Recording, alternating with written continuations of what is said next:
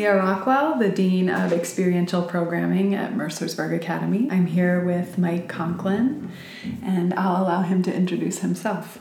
Yeah, my name is Mike, and I am in my first year as our Director of College Counseling.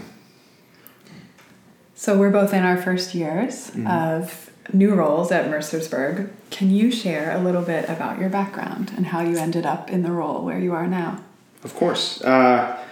I am a graduate of Hobart and William Smith Colleges, where I was a tour guide as an undergraduate, and I sort of gained some valuable insight into the world of college admission through my experience as a tour guide. And so shortly after graduating, took a job in the admission office at the University of Rochester. I was there for 4 years, reading applications, traveling, and recruiting, doing all of the things that young admission counselors do before deciding that I wanted something more out of my experience in terms of having sustained and meaningful interaction with students. So I have siblings who have worked in boarding schools and decided after 4 years at Rochester that I would like to share in that experience. So I took a job in the admission office at Mercersburg Academy where I was for 4 years, and decided over time that I would prefer to be in our college counseling office.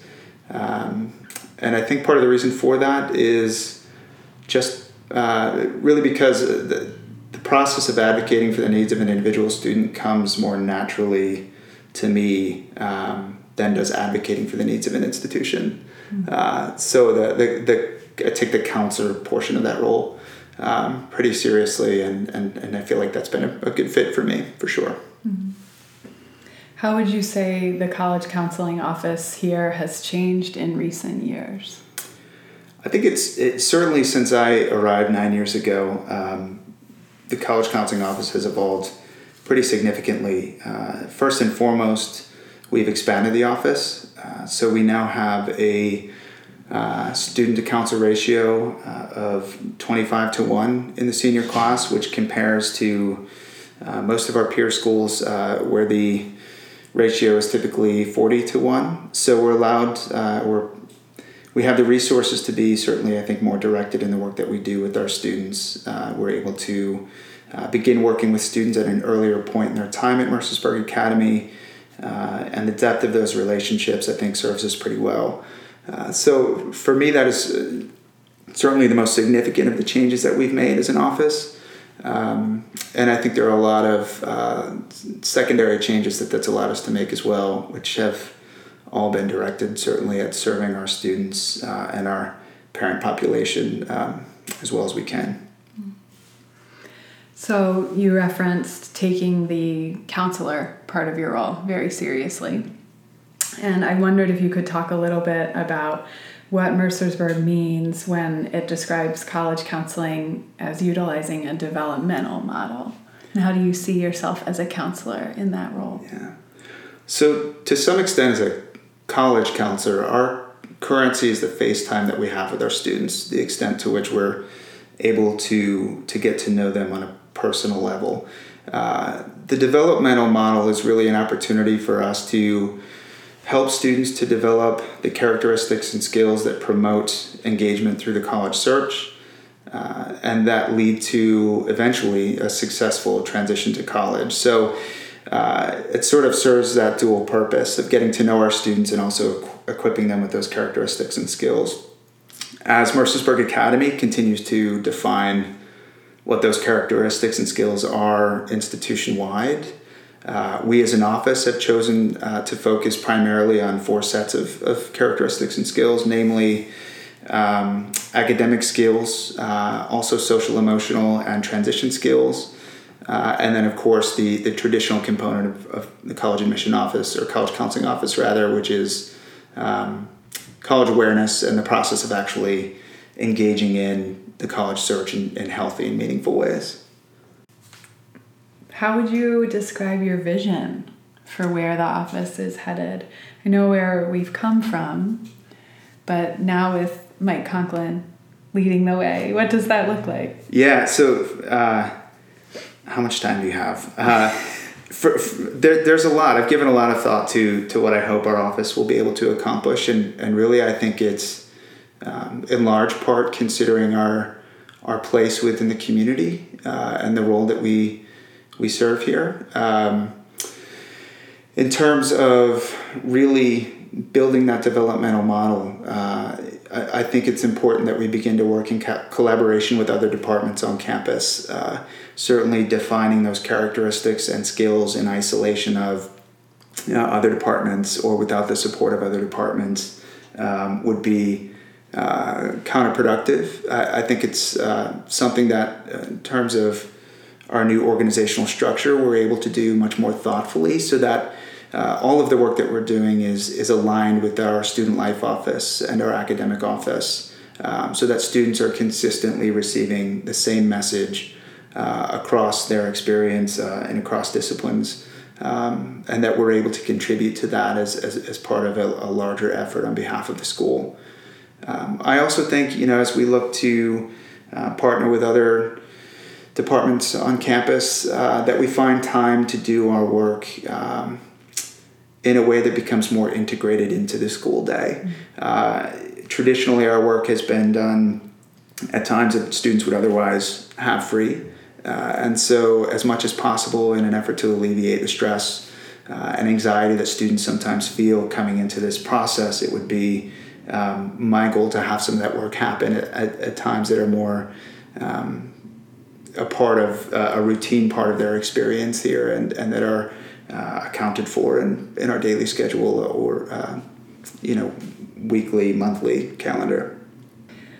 So you talked about partnering with departments, offices on campus, which clearly our work together will do that. So that's on-campus partnering. And we're looking at off-campus partnering. We're talking a lot about parents. What's one thing that you would want all parents to know about the college counseling process? Yeah, there are a variety of things. I think first and foremost, the advice that I would have is to trust the process. We work closely with every student to formulate a plan that reflects that student's priorities and preferences coming into this process. And while that process takes time, usually we're able to be very thoughtful in working with each student so that they can achieve what they set out to achieve with a sense of overall health and well-being. So, above all else, I think to trust the process and to engage with our office. As parents have questions and concerns, I hope that they will continue to proactively ask questions and seek clarification. We're always available to provide that, and that's certainly an important goal of ours as well. So you're counseling both students and parents? Yeah, mm-hmm. I think it's fair to say so. So if you could offer practical ways that parents could be supportive of their children as they navigate the college application process, what kinds of ways, what are the ways that you would suggest that? Yeah, I think it's important that parents are transparent with their children, their students, about what the priorities or needs of the family are. So that can be related to a conversation as sensitive as cost and financial aid, the role that cost and financial aid will play in the student's college search. If there are certain parameters that a parent has with regard to his or her students' choices and the options that they may eventually have, I think it's important that transparency takes place, those conversations take place early in the process. We're always working with students to frame expectations, and I think it's, in order for us to do that in ways that best serve the student, it's important that we understand and that students understand if there are parameters that they must take into consideration when engaging in the college search. So as you work with parents and students through the process, what's one common misconception parents often have about the college counseling process? That's a great question. from my perspective, it seems that there is,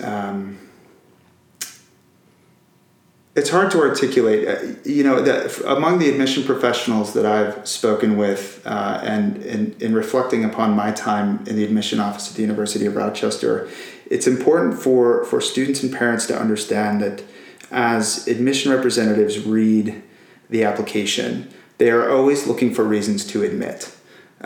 They are not looking for reasons to deny. And so I think to some extent that can lower the stakes. But it does also sort of inform the larger conversation. We've had conversations with admission representatives who have suggested that the percent of the applicant pool who is actually qualified for admission far exceeds the number of students who are actually admitted. A representative from Tufts University was on campus not long ago to suggest that 72% of their applicant pool is typically qualified for admission, students that they believe would be wonderfully successful on campus. Their admit rate is about 16 to 17%. And the way that they get from that 72% to that 16 or 17% is by making decisions with institutional priorities in mind.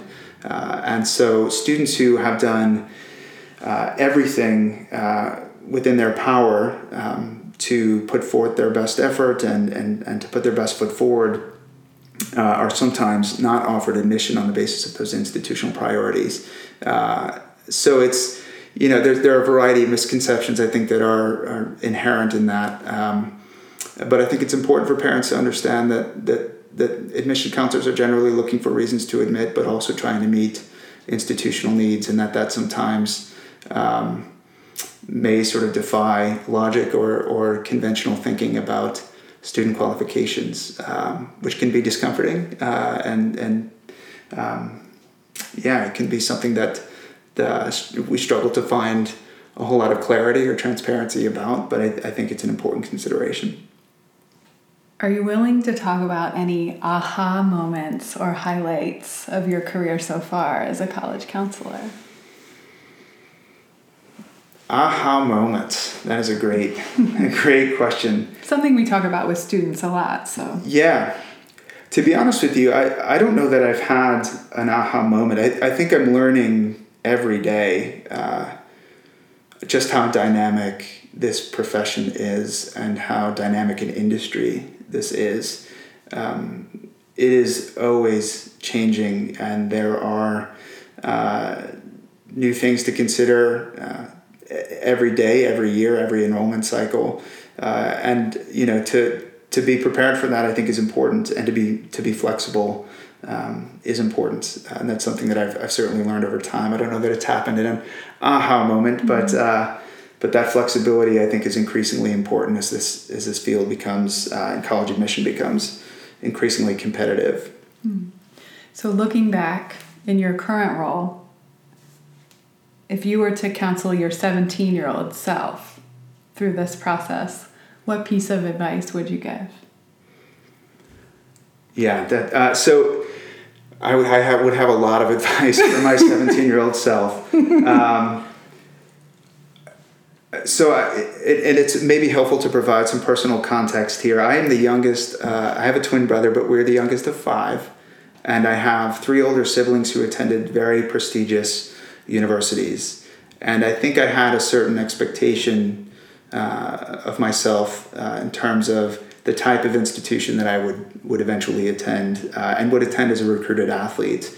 I ended up at a school that I would not have considered to be among my top choice schools, and found that I was far better served than I likely would have been had I ended up where I thought I was destined to be.